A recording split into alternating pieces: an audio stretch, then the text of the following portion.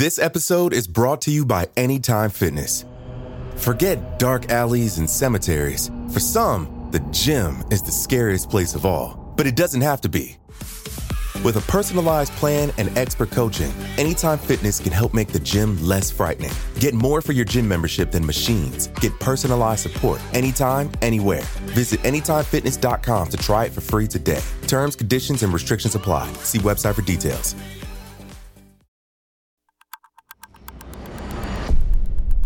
Today is Wednesday, September 4th, 2019.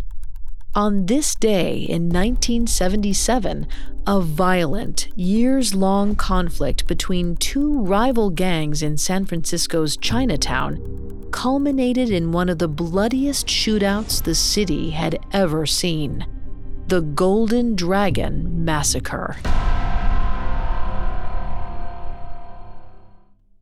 This episode is brought to you by Anytime Fitness. Forget dark alleys and cemeteries. For some, the gym is the scariest place of all, but it doesn't have to be. With a personalized plan and expert coaching, Anytime Fitness can help make the gym less frightening. Get more for your gym membership than machines. Get personalized support anytime, anywhere. Visit AnytimeFitness.com to try it for free today. Terms, conditions, and restrictions apply. See website for details. Welcome to Today in True Crime, a Parcast original. Every day, we tell a timely story from true crime history, then analyze the historical impact of that day's events. I'm Vanessa Richardson, and today I'm exploring the deadly clash of the Golden Dragon Massacre. In the 1970s, San Francisco's Chinatown was fraught with terror as gang activity ran rampant on its streets.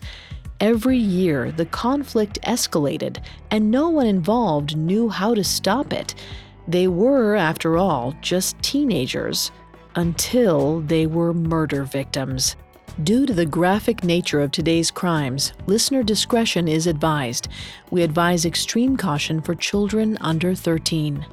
But before we talk about that fated night, let's go back to the evening before, on September 3rd, 1977.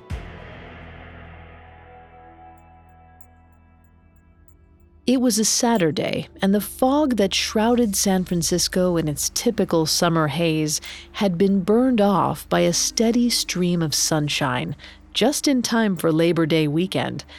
It was a good omen, that sunshine, or at least that's what 18-year-old Tom Yu thought. Tom was the leader of a local gang called the Chung Yi. The Chung Yi, or the Joe Boys, were all first- and second-generation immigrants, and all teenagers. But that was no accident. The younger the thug, the less time they'd spend in juvie. It was all part of the hustle. On the night of the 3rd, Tom gathered all the Joe Boys to Pacifica, a coastal city on the outskirts of San Francisco. They relaxed at a house, soaking up the sunshine with a beer in one hand and passing a joint in the other. But this was no holiday hangout. The Joe Boys were preparing for the final step in a long-anticipated plan. Tom leaned further over the house's porch railing and took a drag from his cigarette. As he watched the waves crash onto the rocks below, he thought of Felix and the last time he saw him. That night, last 4th of July, had burned itself into his memory. He could still hear the pop of gunshots in between the bursting fireworks, and he could still see Felix, stumbling almost as if in slow motion as the Hua Qing's bullets pierced his back. He would never forget the look on his best friend's face as his body hit the ground.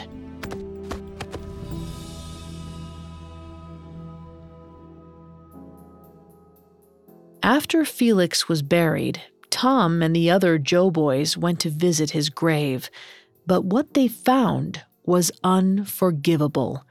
Felix's freshly dug grave had been vandalized, his tombstone drenched in urine. Without uttering a word, they all knew who was to blame. The Hua Qing gang had been battling the Joe Boys for turf in San Francisco's Chinatown for the past 5 years.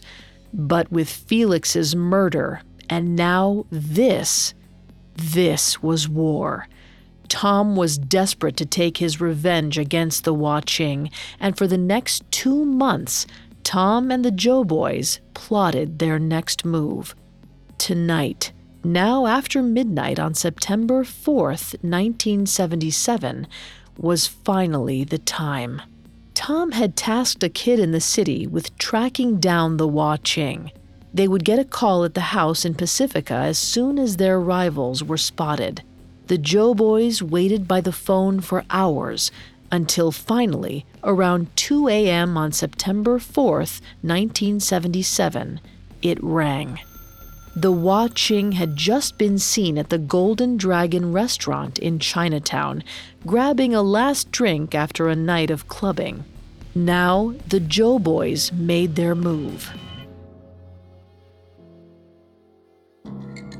Each member grabbed a different weapon, a sawed-off shotgun as well as a conventional one, a .45 automatic, and a .38 caliber pistol. Then they hopped in a sedan stolen for the occasion and hightailed it to the city. The Golden Dragon sat on the corner of Washington and Grant in the heart of Chinatown. Its entrance, coated by jade-colored tile, gave way to an even more opulent interior, housing formal dining rooms decorated with gold-painted statues. It was a hotspot for a late-night bowl of sweet and sour shrimp, not to mention a favorite hangout of Chinatown's gangs. And when the Joe Boys rolled up just after 2:30 a.m., there were around 75 people dining there, including a handful of the Hua Qing. They sat at a booth laughing loudly and clinking their beers together in cheers, oblivious of the maelstrom heading their way. The Joe Boys screeched to a halt in front of the Golden Dragon and rushed to pull masks over their heads. They needed to get in quick and get out even quicker. They left the car running. The Joe Boys charged the Golden Dragon's entrance, leaving the front doors swinging behind them. Their guns were aimed and at the ready, but one of the Hua Qing saw the horde headed toward the dining room. He dove under the table, screaming, "Man with a gun!" and the other Hua Qing followed suit. But the people dining around them didn't speak his dialect. They sat pinned between chair and table as they turned to see the masked shooters, guns already blazing. The Joe Boys opened fire. Coming up, we'll discuss the fallout of the Golden Dragon Massacre and how the resulting death and destruction sparked a change in Chinatown. Now, back to the story. At 2:40 a.m. on Sunday, September 4th, 1977, Chinatown's Joe Boys gang opened fire on rival gang members and innocent people alike in the Golden Dragon restaurant. The shootout lasted less than a minute. When the smoke cleared, patrons lay bleeding next to shattered porcelain. Blood and hot soup pooled on the dining room floor. The destruction was shocking. The Joe Boys fled the scene, hopping into their idling car and peeling off down the narrow streets before the police could arrive. But even after the wounded and dead were ushered into ambulances, after the shards of broken dishes were cleared, the memory of the Golden Dragon Massacre remained a stain on the soul of San Francisco's Chinatown for years to come. The infamous Golden Dragon Massacre amounted a total of 16 victims, including 5 deaths, all innocents. None of the Hua Qing, the Joe Boys' intended targets, were hit. It was the deadliest mass shooting San Francisco had ever seen, and effectively unmasked the charming tourist district with its gift shops and food vendors, exposing Chinatown for what it truly was, an impoverished ghetto. In 1960s and 70s San Francisco, Chinatown was home to thousands of struggling Chinese immigrants, new and old, scraping by in a city that was less than welcoming. A history of housing discrimination in other districts had forced many migrants to crowd Chinatown, fighting for precious space in an already cramped community. For years, Chinatown suffered from widespread unemployment and a mental illness epidemic that had spurred a number of suicides. Its youth were left hopeless and seemingly without a future to look forward to. And as a result, many joined teenage gangs, where they felt a sense of belonging in an often hostile city. In the 1960s, gang activity hijacked Chinatown's economy through a combination of intimidation and extortion. And in the race for turf, a violent rivalry ripened between those gangs, consisting of American-born Chinese and recent immigrants. This spurred dozens of deaths over the years between opposing factions, and revenge killings became almost routine. But the Golden Dragon Massacre was the last straw. After the Doughboys fled the scene, the police, who often kept their distance from the neighborhood, descended on Chinatown. Years of gang violence had continued unchecked on their watch, but with 16 innocent people now wounded or dead, the SFPD was burdened with mounting public pressure to find the men responsible. The cops spread out across the city, tracking down anyone they suspected to be tied to the Doughboys. The mayor at the time offered a reward of $25,000 to anyone who may have insider information. And then, after 2 weeks with no leads, it was increased to an unprecedented $100,000, worth almost $500,000 today.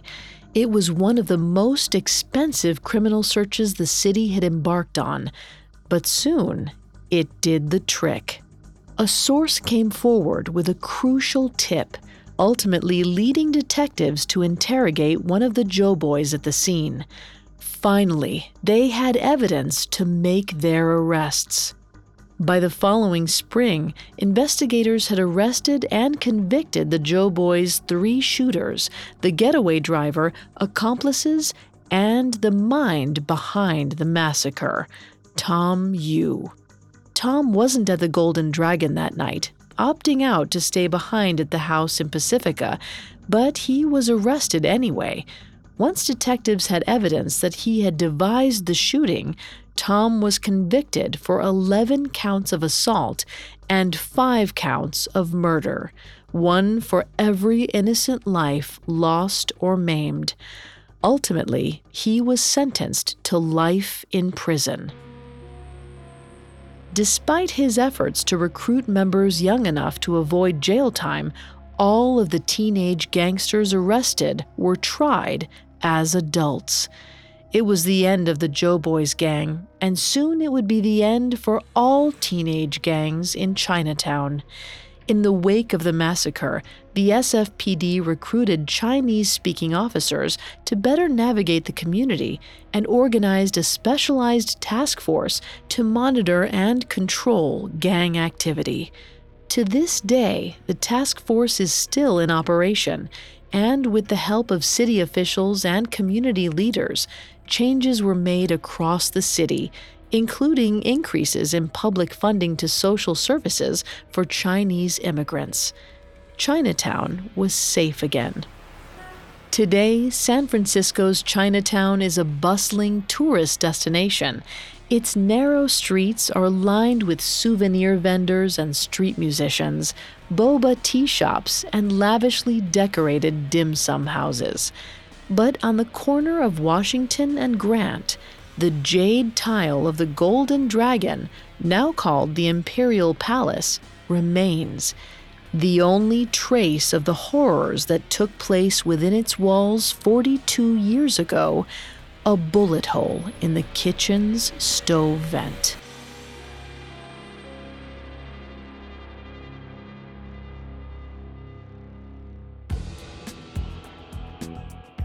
Thanks for listening to Today in True Crime.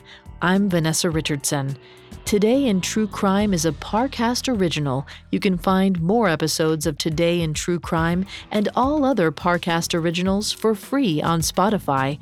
Not only does Spotify already have all of your favorite music, but now Spotify is making it easy for you to enjoy all of your favorite Parcast originals, like Today in True Crime, for free from your phone, desktop, or smart speaker. To stream Today in True Crime on Spotify, just open the app and type Today in True Crime in the search bar. At Parcast, we're grateful for you, our listeners. You allow us to do what we love. Let us know how we're doing. Reach out on Facebook and Instagram at Parcast and Twitter at Parcast Network. We'll be back with a brand new episode tomorrow in True Crime. Today in True Crime was created by Max Cutler, is a production of Cutler Media, and is part of the Parcast Network. It is produced by Max and Ron Cutler, sound designed by Carrie Murphy, with production assistance by Ron Shapiro, Paul Liebeskind, Maggie Admire, and Carly Madden. This episode of Today in True Crime is written by Alex Garland. I'm Vanessa Richardson.